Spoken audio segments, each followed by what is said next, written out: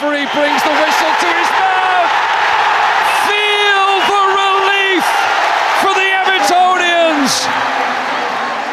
That, American sports fans, is the sheer joy of finishing 16th out of 20th in the Premier League as Everton did over the weekend. But their win put another team in a world of trouble. It's Wednesday, May 31st. I'm senior writer Owen Poindexter, and this is Front Office Sports Today.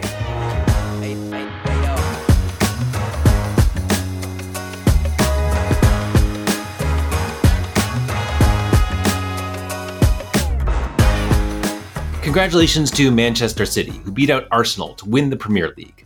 But the real drama was at the opposite end of the standings. 7 years ago, Leicester City was the symbol of what can happen in the English soccer system. In 2009, they were in the third division. As you probably know, each year the top teams in each of the main lower division European soccer leagues are promoted to the league above, replacing the bottom teams. So Leicester City had been demoted the previous year from the second tier Champions League to the third tier League One. And yes, I know it's confusing that every league has a title that sounds like it's the top league. Anyway, in 2009, Leicester bounced back. In 2014, they were promoted to the Premier League, and in 2016, they rose up to beat the superpowers of English soccer and win the Premier League. That also won them a ticket to the UEFA Champions League, which was Leicester's first berth into a European tournament in 15 years. All of that brings more money to the club. But not enough. Leicester City lost $83.4 million in the fiscal year ending May 31st, 2020, and lost another $38.7 million the next year. Obviously, both of those years were heavily impacted by the pandemic. But in the most recent fiscal year, things actually got worse. They lost $114.6 million. But turning this around just got a lot harder, because with Everton's victory to stay in the Premier League, Leicester got relegated. That's a real problem for their bottom line, because over the last 5 years, the team got between 70 and 82% of its revenue from broadcast money, which comes primarily from their share of the Premier League's media deals, which total $13 billion over 3 years, or around $4.3 billion annually. That's around 20 times what the lower tiers make combined. The financial cost of getting relegated is only increasing as the Premier League grows in popularity. And of course, Leicester is only one of 3 teams relegated from the Premier League, and the second may affect a US football team. Leeds United is 44% owned by 49ers Enterprises, which is the investment arm of the San Francisco 49ers. The team has a deal in place to buy the rest of the club from current owner Andrea Radrizzani for around $620 million, but now they have to figure out a new price, because Leeds was just relegated as well. Sky Sports is reporting that a deal is still likely to happen and that Radrizzani flew to the US instead of watching his team get relegated to figure the terms of a new lesser deal. Southampton is also on its way down to the Champions League. But for every relegation, there is a promotion, and Burnley, Sheffield United, and Luton Town are on the way up. Luton Town is over 100 years old. They play in a stadium that is right in the middle of a residential neighborhood, and they have just become the next symbol of how any club can, in theory, rise to the top in UK soccer. Just 10 years ago, they were in the 5th tier in the English soccer pyramid. With their victory last weekend over Coventry, they are back in the Premier League after a 30-year hiatus. Up next, soccer is booming in the US, but it's a very different system with a different type of fan, and CBS is looking to be the destination for the American soccer fan. That's why it launched the Golazo network, a 24/7 soccer station. I spoke to Golazo host Susannah Collins and executive Jeff Gerttula on why they think this is the play to make in sports media. We'll have that conversation right after this. Here's what's trending now. You can defer payments of a full NetSuite implementation for 6 months. 33,000 companies have already upgraded to NetSuite, gaining visibility and control over their financials, inventory, HR, e-commerce, and more. Everything they need to reduce manual processes, boost efficiency, build forecasts, and increase productivity. Whether your business generates millions or hundreds of millions of dollars, take advantage of this special financing offer of no payments or interest for 6 months at netsuite.com/front office. That's netsuite.com/front office.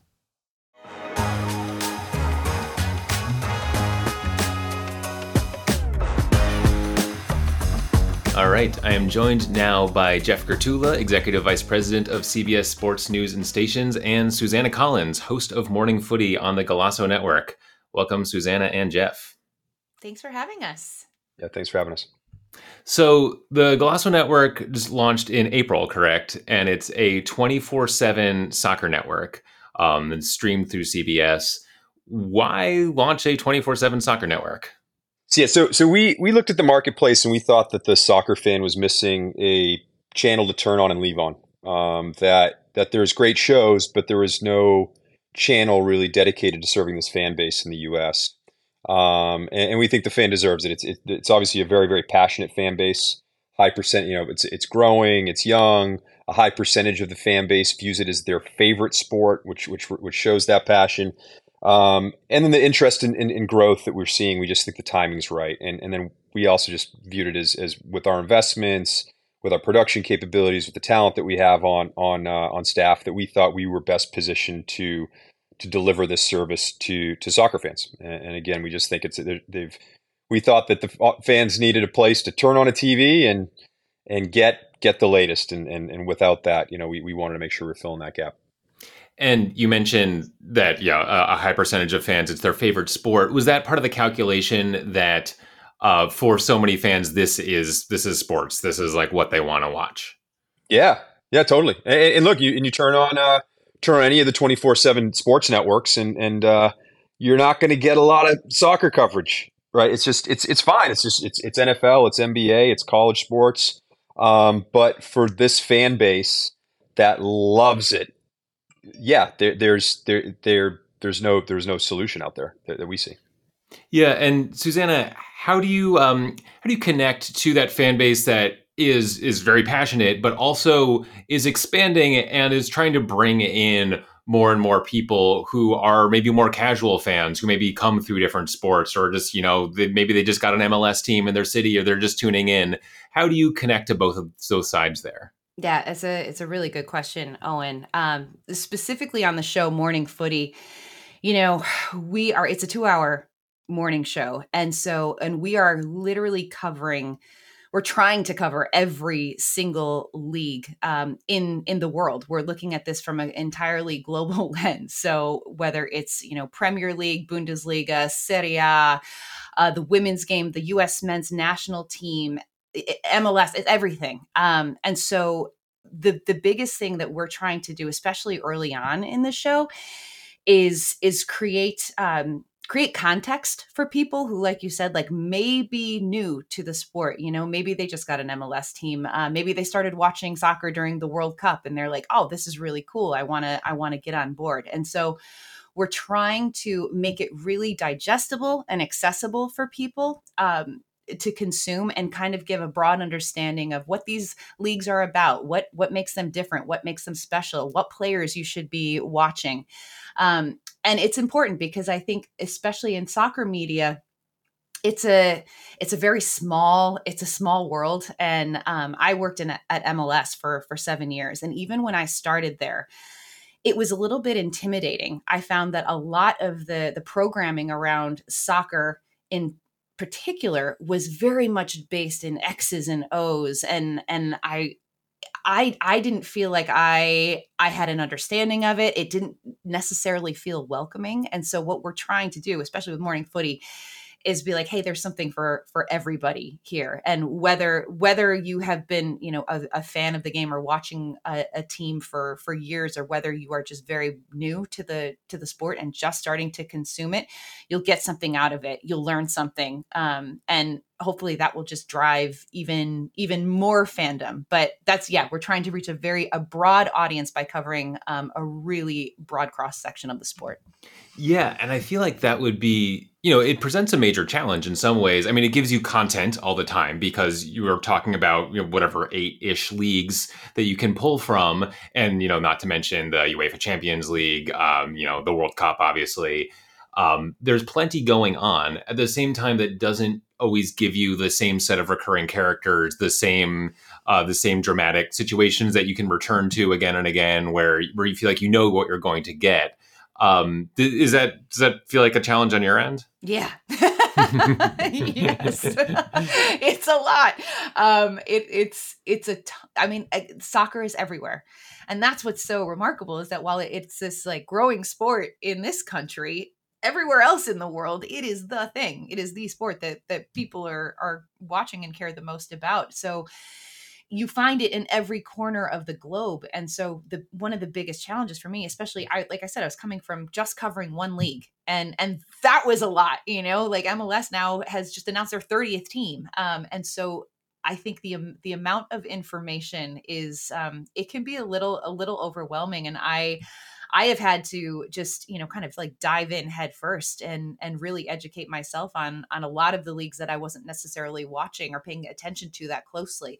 So, yeah, I'm sort of like, this show is literally for me. Like I am exactly who like this show is for. But it's I spend my weekends. It's a Monday to Friday the show, but I will tell you, I spend most of my weekends watching soccer, hours and hours of just watching soccer because it never stops.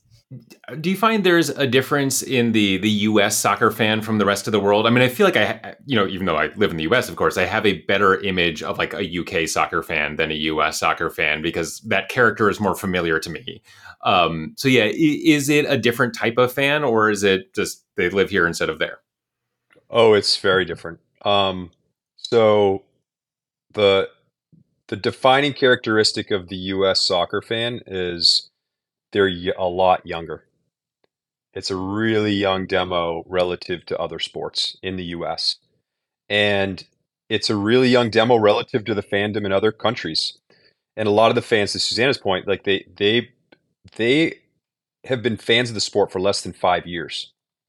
And so we're talking to a very young and diverse audience that in a lot of cases hasn't been exposed to all the great stories. They may have, like Susannah mentioned, have gotten into it for the World Cup, have found a favorite team, but it is a very, very young audience. So we have to be careful with that. Like we have to keep thinking about this audience that is a younger sports demo that is expecting the sport to be covered different than we think traditional U.S. sports. Now, with that, you still have to be very respectful for the fan. They know a lot, right? Because they're like I said, they're very passionate about their fandom. But it is I think is a defining characteristic of a much younger demo than what you see in other countries and what you see with other traditional U.S. sports. And Susannah, does that play into how you speak to the fan? Yeah, 100%. I mean, we drive a lot of what we do in our ideas. I mean, when we put together a show for the day, it's a very collaborative process, but we are scouring social media. We're looking for those fun sort of video clips. We're so mindful of the way that people consume content these days, specifically this young group of soccer fans that, to Jeff's point, they trend younger. And so we keep that at the top of our minds every single day when we're trying to think of what's the most important story. How can we show this in a way that's super digestible and fun? And so that is literally like the driving force of our show, Morning Footy. And as we head into the summer, for the sort of casual soccer curious fan out there, give us one narrative in the soccer world that you think people can grab onto and enjoy. Oh, this one's easy. Women's World Cup. Women's World Cup. A World Cup is, I have always found, especially just amongst like sort of my friend group and everything, like the amount of engagement that occurs in a global tournament like the World Cup, that's when the entire world, their eyes are on this sport. And even people who aren't necessarily diehard soccer fans will watch these games because they matter and there's so much at stake. And it's not often that we, even as a country, get to cheer for our country. And so this is a fantastic opportunity for people to create awareness and hear about some of the incredible stories about these players that are taking the field. And the U.S. has been incredibly successful in the World Cup in years past, but the world is starting to catch up, and it's going to be a really, really competitive tournament this year. Like the U.S. winning is not a lock. I feel like in years past, it has been like, well, they are the clear favorites, and that's not so much the case anymore. So it's going to create for some incredible play on the field. There's always great storylines. So I think if you have any interest at all in soccer, pay attention to the Women's World Cup this summer. All right. Excellent. Jeff Gerttula, Susannah Collins, thanks so much for joining us on the show. Thanks for having us. Thanks, Owen. That's it for today. If you're enjoying the show, rate us, review us, share an episode with a friend. We have a lot of great stuff and fun guests on the horizon. Thanks for listening. We will see you tomorrow.